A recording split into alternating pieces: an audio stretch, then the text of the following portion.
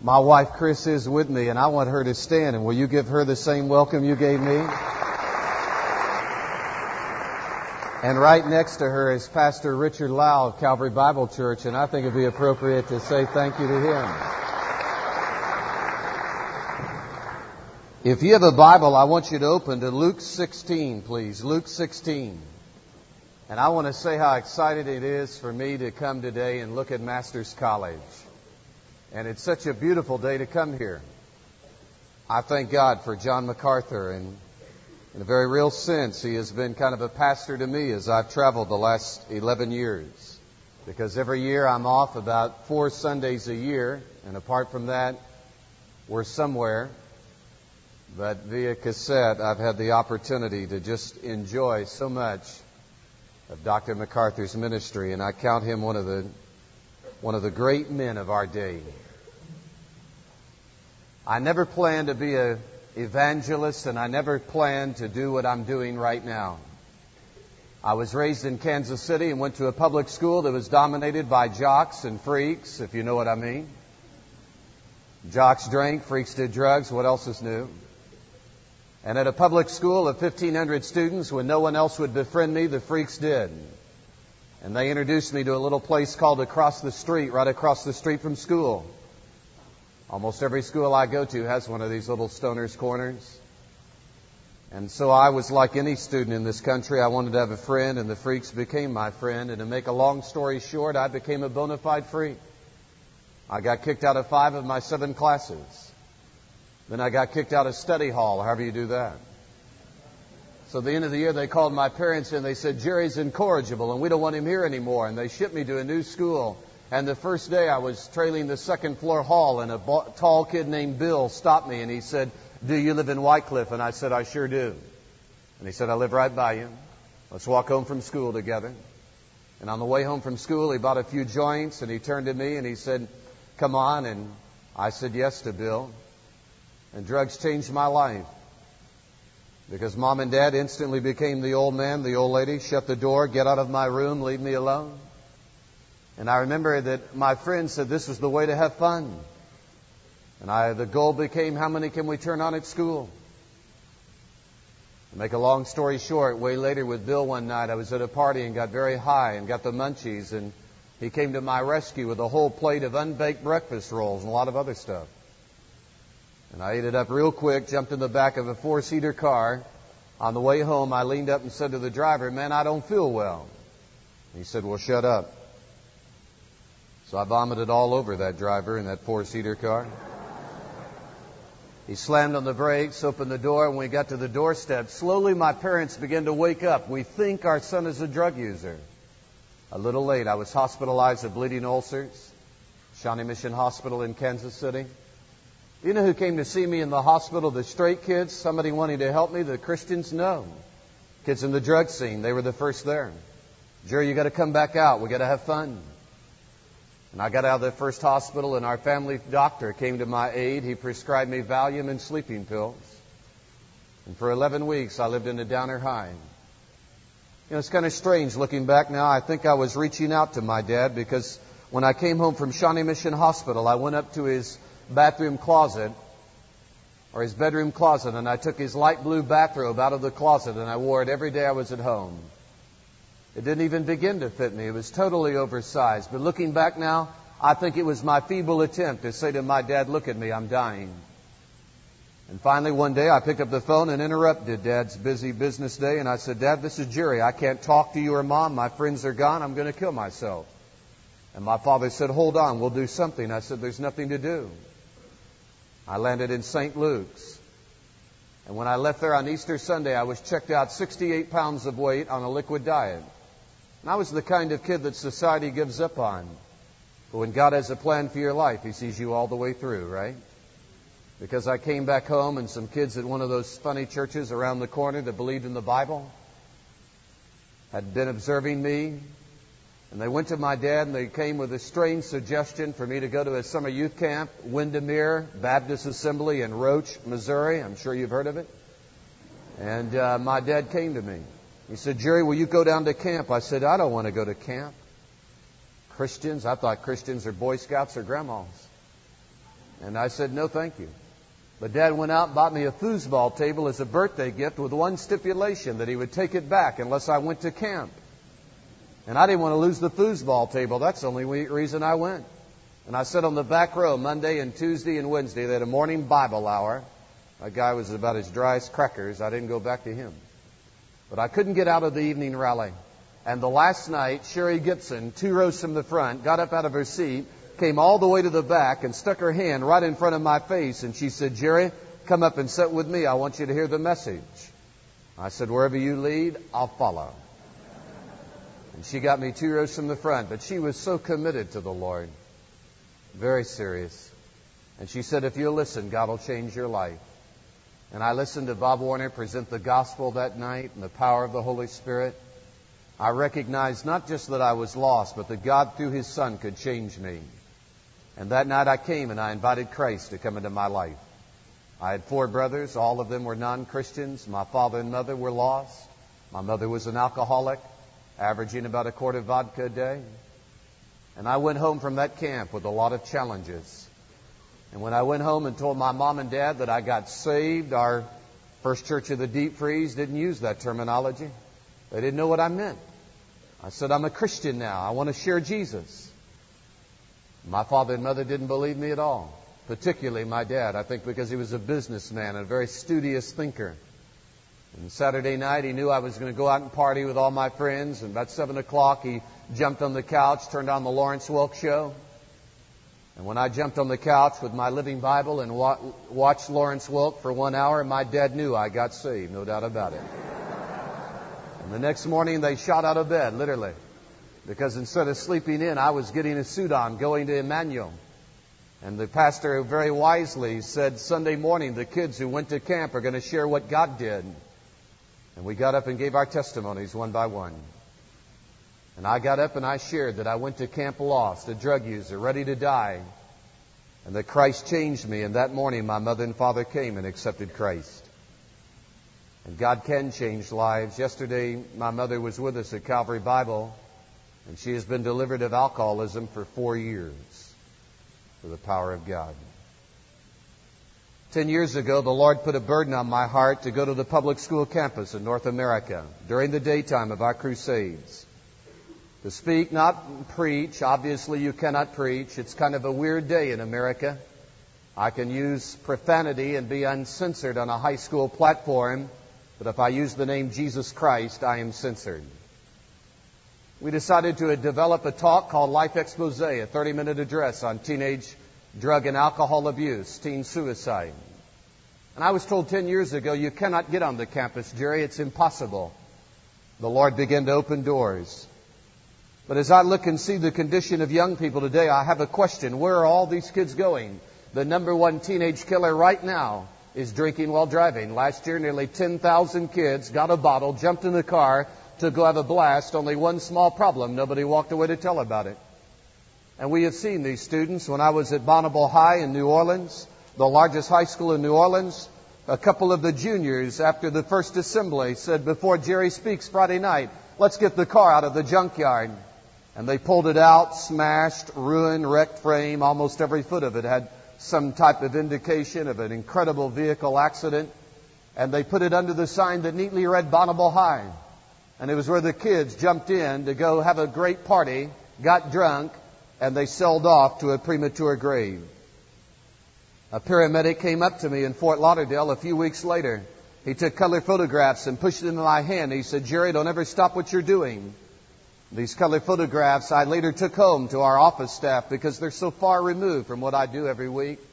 I said, this is what we do. It was a boyfriend and girlfriends, Fort Lauderdale, skipped school early, sailing to Miami on the interstate, taking Quaaludes and alcohol, referred to as ludes and booze on the high school campus.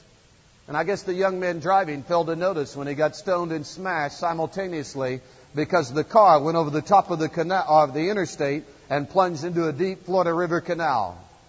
What the paramedic unit did was manage to get the vehicle out of the canal till the water drained out, and he took pictures of these kids in their final resting point. Then he shoved them in my hand. Don't ever stop what you're doing. The young man that had been driving was catapulted to the back seat. His head was turned almost completely sideways. But it was his girlfriend that really bothered me. She landed in the driver's seat upside down, her head down by the accelerator pedal. Her body had managed to wrap itself around the steering wheel. Her dress had slid down her body to navel level, was barely hanging on. She had the unique adrenaline strength that in that upside down posture, she took her leg and rammed it through the windshield. But the memory I'll never forget, her hand and her arm outstretched toward the door. I couldn't help but feel that as that river water was plunging in, she was hoping there'd be somebody else there to pull her out.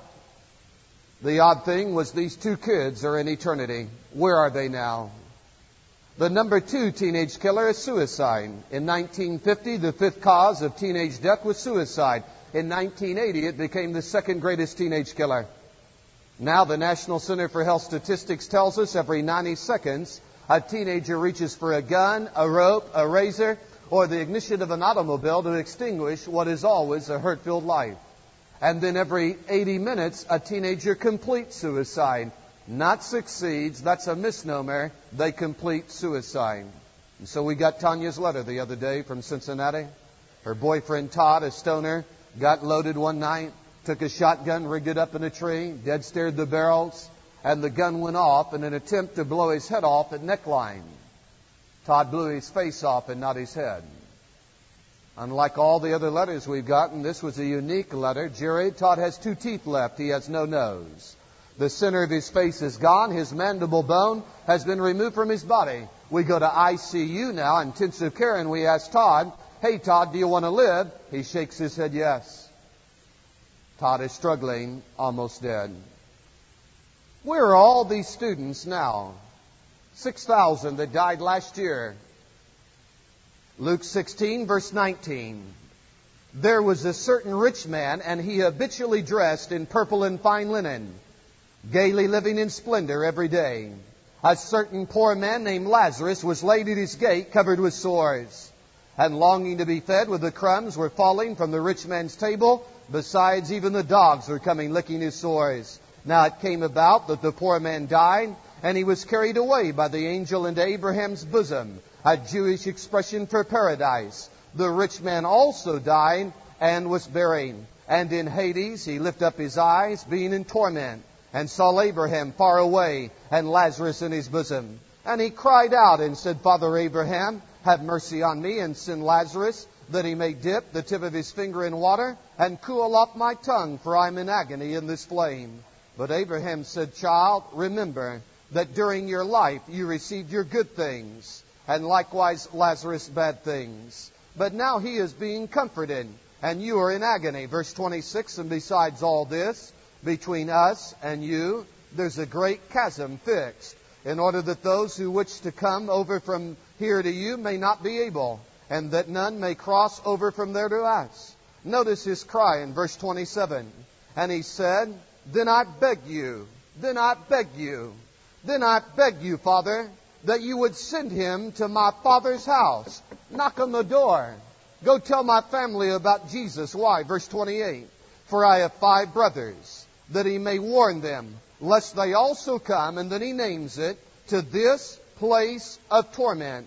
But Abraham said, They have Moses and the prophets. Let them hear them. He said, No, Father Abraham, but if someone goes to them from the dead, they will repent. Verse 31. But he said to him, If they do not listen to Moses and the prophets, neither will they be persuaded if someone rises from the dead. Father, I pray this morning you would give us a burden for lost people. I pray that you would give us an awareness of how many people are entering the regions of eternity unprepared every day. And I pray that we might care as the Savior cared. I pray that we might weep as He wept. And I pray that we might leave this place different today. I pray at Master's College you would raise up a generation of young men and women that would have a vision to take the gospel to our society and to our nation and to the world that is searching high and low and in between for something satisfying. God, open our eyes today. Do something special. We'll give you the honor and you the glory. In Jesus' name and for His sake, amen. As a Youth for Christ evangelist and a young man almost in college, I was invited to come to Freeport, Illinois. to speak to 600 kids in a downtown youth rally. We got to the city of Freeport and had dinner with Harry Stoltz and his wife. Then Harry and I got in their car and we headed to the auditorium. We pulled out of one residential area, went into another on the way to the little interstate that took us downtown. And on the way through the residential area, he turned and pointed to a home. And he very simply said, "Jerry, do you see that home?" I said, "Yes." He said, "Well, take a good look at the front lawn." And he said, "I'll tell you about it after the rally." I looked at what was a typical house. We got to the rally, 600 kids, had a Youth for Christ rally, gave the invitation, and a lot of young people that night made their decision. On the way back to his house, I was staying with him. We went past the same home. "Do you see that home? Take a good look at it." He said, "We had something odd take place last week. A young man, about 14, was filling up a Coleman lantern with fluid. He apparently got part of the lantern filled up, ran out of fluid, and went down into the basement to get more fluid to finish filling up the Coleman lantern." They don't really know exactly all of it, but they think that on the way down the basement stairs, he must have tripped and he ran straight into the hot water heater. And apparently some of the fluid spilled on his clothing when he was filling up the lantern out on the front lawn. The pilot light traced the aroma to his clothing and ignited him like a torch. The next thing everybody knew was he jetted through the garage onto the front lawn, and he was screaming and hollering, and a neighbor across the street saw him, and instead of ignoring his screams, ran across the street, tackled the young man and rolled him in the grass and doused the flames, saved his life. Said, "You know what's so odd? They are now considering bringing a psychiatrist into this residential area. Because when this young man jetted through the garage on fire, there were little children out playing in this residential district, and they were so overcome by the screams that came out of this teenager's mouth that they froze in their tracks, horrified watching him on fire, and little children have gone to bed now, and in the middle of the night, they are subconsciously recalling these screams, having incredible nightmares. They are considering bringing a psychiatrist in because they want to counsel with the children and attempt to eliminate the screams from their mind of the young man when he was on fire." Is there a hell? Is there really a hell? I mean, college student, is there a place that the Bible says is a place of torment and anguish? A place that's beyond our comprehension? Or is hell, as we often read today, the religion editors all over America, that hell is right here on this earth? USA Today Weekend Magazine recently polled 604 adults in the United States, and they asked several questions. They asked, number one, how many of you believe in heaven? 80% said there's got to be a heaven. And then they asked, how many of you believe in hell? And 64% of adults in America said there's got to be a hell. But only 56% of college graduates believe in hell in 1990, compared to 71% of high school graduates who say there's a hell. But 25% say there's no hell. But belief in God is nearly universal. 96% said there's got to be a God. And I watched today and I listened to all of the commentators, and everybody today talks about God and talks about heaven, and God understands. Magic Johnson on Arsenio Hall Friday night, along with Arsenio, of course, the son of a Baptist pastor, said God has a way, God has a plan. But is there a hell? And if there is a hell, why don't we really talk about it anymore? How come we seldom really mention it? I speak in a lot of youth conventions, and I learned a long time ago, if you're going to be a Vogue youth convention speaker, you don't speak on hell. It's just not popular to come to a youth camp and talk about hell, or go to a big youth convocation and mention the reality of hell to people. A campus minister the other day at a university not far from here was asked, "What do you think about hell?" And the campus minister said he interprets the biblical concept of hell to mean separation from God, separation from the ground of authentic being and existence. It means the state of being left to our own creatureliness, to be imprisoned in our natural state, the state of being alone and isolated. It is not confined to a place or time or punishment after death. It is experienced every day. And that's the typical line today, that there is no real burning hell, a place that we would think, like Jesus said, or like Spurgeon said, that if we really understood the doctrine of hell, we would lose our mental sanity. The notion that a mortal might actually visit hell and return to tell about it has been the source of fascination to people of almost every age. And since ancient times, the abode of the wicked has been viewed through many different spectrums and many religions. For instance, the most popular is the best known journey to hell is, of course, Dante's. His travels among the damned are recorded in the Inferno. It is the first part in a 3-part divine comedy, an account of his imaginary journeys through hell. Dante conducted through hell, and he talked about it. And do you know there were people alive in Dante's day that believed that he actually had been to hell? And what he talked about hell was kind of amazing. The entrance over hell had a sign, "Abandon every hope, you who enter here." And then Dante, in his imagination, witnesses the eternal torment. He talks about souls that suffer punishment according to their appropriate sins. Hypocrites, for example, in his hell, wear brilliantly outward but heavy lead robes, and they're forced to wear them throughout eternity. And those that are given to the moral sins are in a region of hell that is beyond the description, a place of screaming and agony, a place beyond man's ability to comprehend. Now, John Calvin said in Luke 16 that all of the words that we read about hell were only metaphors of something far worse. But all around us, people are dying. And it was Morris Rawlings, the Chattanooga doctor, that said he didn't even become a Christian until one of his patients started to die. And the patient screamed out, "Dr. Rawlings, I'm going to hell." And when the patient screamed it out, they said that Rawlings really didn't say much, except that they stabilized the man.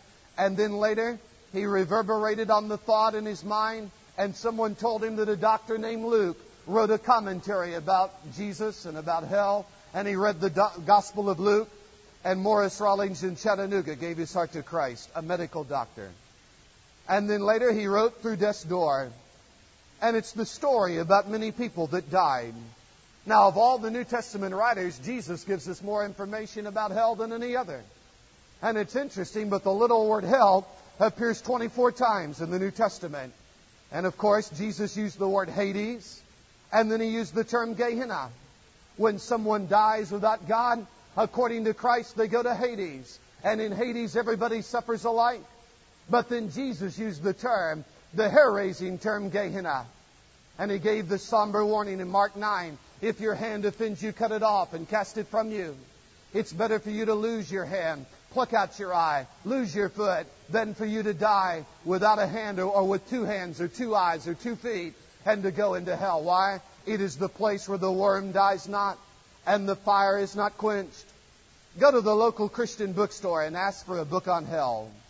The Christian Booksellers Convention has not printed a book on hell in several years. And when asked why the other day, they said, "A book like that will not sell. It's not popular. Nobody wants to rush to the bookstore and pick up a copy." And yet how different it is in this century than it was 4 centuries ago. John Bunyan wrote a book entitled Sighs from Hell, or Groans of a Damned Soul. In the 1600s, his book, Groans of a Damned Soul, went into 20 different editions. And they said that he put the fear of God into the hearts of the people in the 1600s, that men and women literally feared a place called hell. And as many of us know, Jonathan Edwards spent 3 days in a prayer closet in prayer and fasting in a New England colony. He left the prayer closet after 3 days of fasting and prayer, and he got into a New England colony pulpit, and he did not preach. He read a sermon entitled "Sinners in the Hands of an Angry God." Of course, Edwards could not see well, and so he held his notes very similar to maybe 3 or 4 inches in front of his face, and he read the sermon verbatim. This one sermon required 4 intermissions. In the sermon, Edwards tries to get his listeners to imagine that they are in a furnace where the heat is much greater than that experienced by accidentally touching a hot coal. And then he tries to get his listeners to imagine being in a furnace 1 minute 1 hour, 100 years, and yet to be no more nearer to the end. Richard Baxter, the English theologian and pastor, said, quote, "The everlasting flames of hell will not be thought too hot for the rebellious. And when they have there burned through the millions of ages, He will not repent of the evil which has befallen them." And John Charles Riley, the Bishop of Liverpool, said, quote, "Let others hold their peace about hell if they will. I dare not do so. I see it plainly in Scripture, and I must speak of it." What would you say of a man who saw his neighbor's house in danger of being burned down and never raised the cry, "Fire"? And then Charles Haddon Spurgeon. They said that he preached to the greatest celebrities of his day. Even Queen Victoria came to hear him minister in his London pulpit. Did it compromise Spurgeon when it came to hell? Not at all.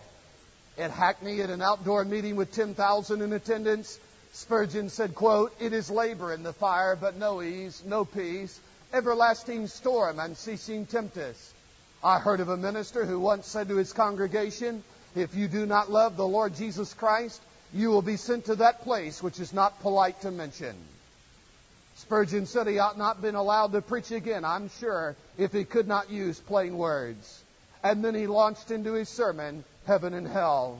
During his point on hell, he said, quote, "The angel binding you hand and feet holds you one single moment over the mouth of the chasm. He bids you to look down, down, down. There is no bottom. And you hear coming up from the abyss sullen moans and hollow groans and screams of tortured ghosts. They are forever, forever, forever lost. On every chain in hell there reads the words forever." Why has things changed in 1991? We don't really talk about hell, but Jesus said there is a hell. Look at Luke 16. He says there's a place of unending life. This rich man, according to Jesus in verse 22, died, but he had a head he could lift. He had eyes he could see.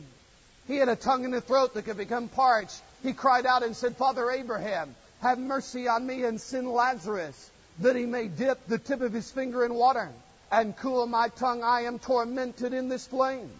Every conscious sensation of human life, this man has an eternal hell. Matthew 13:42, "He shall bind them hand and feet and cast them into a furnace of fire. There shall be weeping and gnashing of teeth." Matthew 8, verse 12, "There shall be weeping and gnashing of teeth." Matthew 22, verse 13, "There shall be weeping and gnashing of teeth." Matthew 25, verse 30, "There shall be weeping and gnashing of teeth." This is not one gospel quoting another gospel. This is Jesus in the book of Matthew alone, saying that when a man goes to hell, there is weeping, there is wailing, and there is gnashing of teeth. One paramedic the other day said that when a man is taken in an automobile accident, semi-conscious, it is not uncommon in intense physical pain that a person will either, as we know, swallow their tongue, and as many of us don't know, in intense pain, many people have been known to shred their tongue with their teeth. Jesus said that when a man goes to hell, there'll be weeping and there'll be gnashing of teeth. It's a place of unending life. And then notice the Savior said it's a place of untold suffering. This man died and he was buried, and according to Christ, he cried, C-R-I-E-D. The rich man cried and said, "Father Abraham, have mercy on me." And 4 times it's here, the word torment. This place of torment. In other words, he is in a place of agony. What kind of agony is it, Jerry? I don't know. Matthew 3:12, "He will burn the chaff with unquenchable fire." Isaiah 33:14, "Who among us shall dwell in everlasting burnings?" Hebrews 6:8, "Whose end is to be burned." Revelation 14:11, "The smoke of their torment ascendeth up forever and ever, and they have no rest day or night." And the Savior talks about the degrees of punishment in hell in Matthew 11:23. "I say unto you, Capernaum, it'll be more tolerable, sufferable, endurable for Sodom and Gomorrah than for you, or for Sodom and Gomorrah than for you in the day of judgment." Why? Because of all of your rejection of Christ. In other words, Capernaum, the headquarters of Christ, rejected the light of God. And the warning of Jesus Christ was that Sodom and Gomorrah would not suffer in hell as much as you will suffer because you have rejected light. a place of untold suffering. Henry Smith was a Puritan who was known as the Silver-Tongued Preacher, and his sermons passed through 17 editions. With torment of hell, Mr. Smith said, quote, all of the fires of hell leap upon his heart like a stage that calleth to fear, and fear whistles to horror, and horror becomes to despair, and saith, come, help me torment this sinner. The untold suffering. The other day I was in Arkansas, and they asked me to go pray over a boy right before we had a rally. And we've been in all the high schools that week, and there were about 4,000 students that came to the closing meeting. This young man's name was Kevin Postoke. He was a little teenage Satanist that was convinced that if he would commit suicide, he could reign with the devil in hell. And I've seen a number of would-be suicides, but I had never seen anything like Kevin Postoke, because he took a little gun and stuck it in his mouth, and he pulled the trigger, and a bullet went straight through the top of his roof, straight through the top of his head, and drilled in the ceiling above him. And they wanted me to pray for him.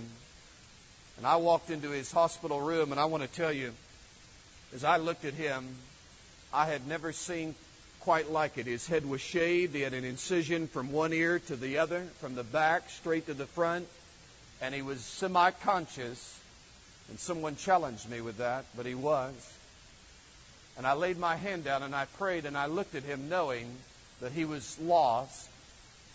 And his father and mother were right behind me. And when I got done having a prayer, the first thing they said to me was, they said, you know, we just don't know about Kevin, and if he dies, what's going to happen? And of course, I didn't say a word, but I thought, oh God, what if this young man dies and enters eternity? Where is he going to go? The rich man not only has a place of unending life and untold suffering, but an urgent emergency is issued.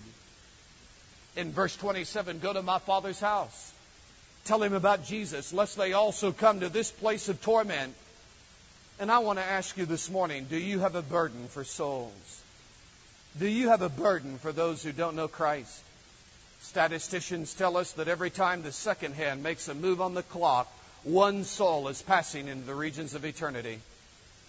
Of the 51 million people that die every year, one missionologist has suggested that maybe 5% of them know Christ. Someone got liberal and said maybe 10%. But the fact is, every week and every day, there are people entering the regions of eternity totally unprepared. And do we really have a burden? They said John Wesley's burden was so great that he traveled 250,000 miles on a horseback. He averaged 20 miles a day for 40 years. He preached 40,000 sermons. He produced 400 books. He knew 10 languages. And at the age of 83, he was ashamed that he couldn't preach more than twice a day. When John got to be 83, he also wrote in his diary how ashamed he was that he couldn't write more than 15 hours a day without hurting his eyes. At the age of 86, John Wesley was ashamed that he would lie in bed until 5:30 in the morning. And when asked about his burden, he said, if I had 100 men who feared only God and hated only sin, I could set the world on fire. Do you and I have a burden like that? Not long ago on the movie page here in L.A. was the latest thriller of Nightmare on Elm Street, Freddy Krueger. Freddy, of course, is supposed to be dead as of this last movie. The creator of Freddy Krueger is a Bible college graduate by the name of Wes Cravens, now 50. They asked Wes Cravens, what do you think about Nightmare on Elm Street, all of the 7 series, the 7 flicks? These movies have now brought in $500 million, $500 million. I believe we're at a fairly frightening transitional stage in history. We tried the Ozzie and Harry thing in the 50s, and that didn't work. Then we tried the hippie peace love thing, and that didn't work. Then we tried the yuppie thing, and things got worse. So what's next? Today, there is no clear way for teenagers to go. All they hear are politicians, TV preachers, and cynical heavy metal musicians telling them things they sense are lies. No one is offering them the truth they crave so deeply. How lost are young people? Guns N' Roses just released their album.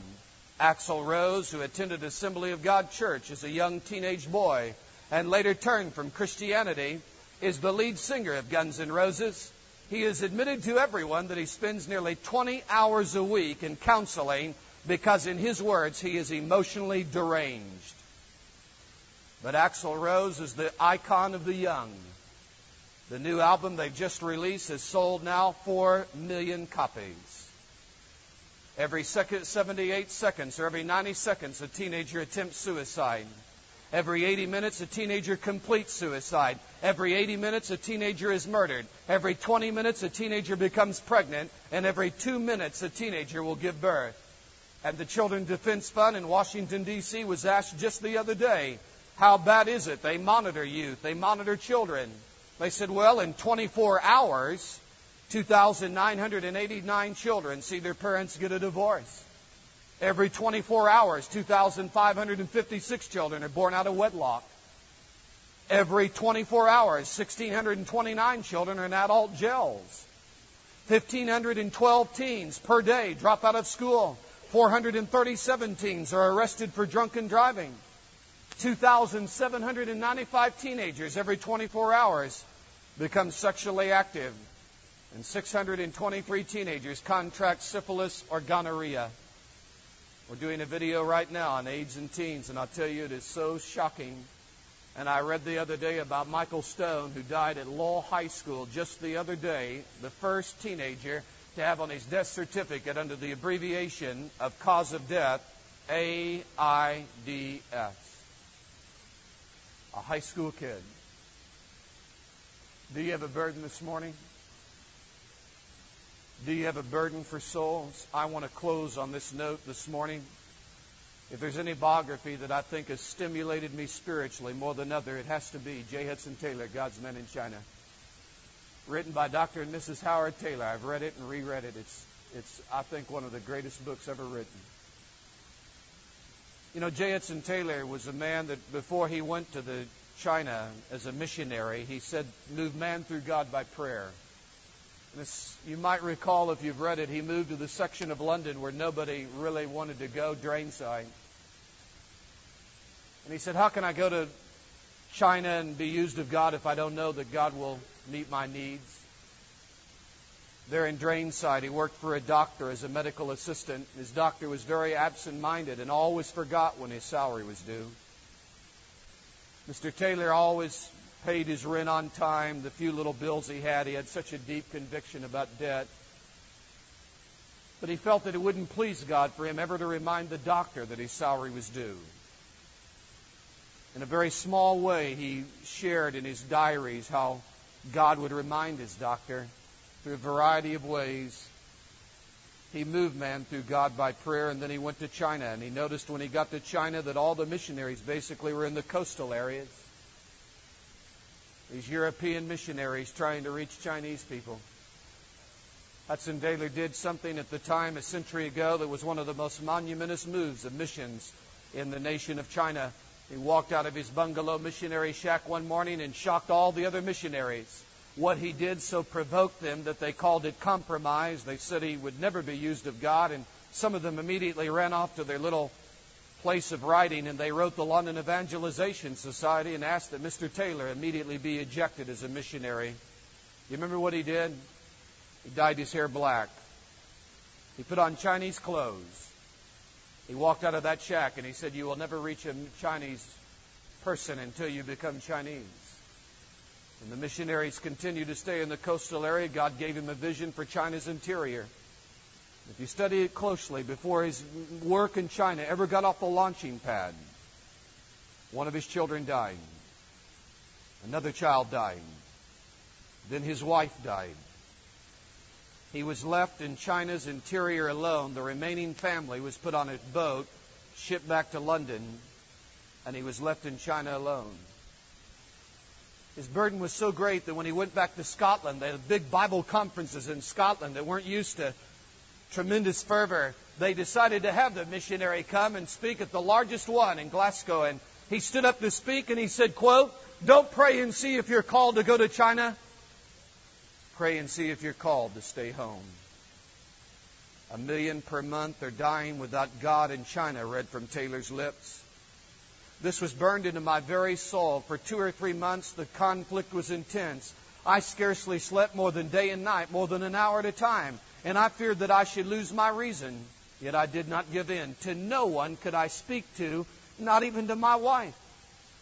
She doubtless saw that something was going on, but I felt I must refrain as long as possible from laying upon her a burden so crushing. These souls, and what eternity must mean for every one of them, and what the gospel might do, would do, for all who would believe if we would take it to them. And when his little daughter Gracie died at 35 years of age, J. Hudson Taylor, after they buried her, wrote in his journal, "Our dear little Gracie, how we miss her sweet voice in the morning. One of the first sounds to greet us when we awoke and throughout the day and at eventide, as I take the walks I used to take with her tripping little finger at my side, the thought comes anew like a throb of agony. Is it possible I shall never more feel the pressure of that hand, never more see the sparkle of those eyes? And yet she is not lost. I would not have her back again. I am thankful she was taken rather than any of the others, though she was the sunshine of our lives. Pray for me. At times, the trials of our work seem almost greater to bear, but he has said, I will never leave thee nor forsake thee. My strength is made perfect in weakness." And when his wife died at 38 years of age, alone in 1870, in China's interior in a tumultuous nation, quote, "From my inmost soul I delight in the knowledge that God does or permits all things for good to those who love Him." He and only He knew what my dear wife was to me. He knew that the light of my eyes and the joy of my heart was in her. On the last day of her life, we had no idea that it'd be the last. Our hearts are mutually delighted by the never-old story of each other's love. And almost her last act was, with arm around my neck, to lay her hand on my head and to pray a blessing on me, I believe, because her lips had lost their cunning. When I look at young people today, 24 million in the United States, and I see how lost they are, and I think about a real hell, it says to me, "Oh God, give me a burden." What about you? Let's bow our heads together and pray.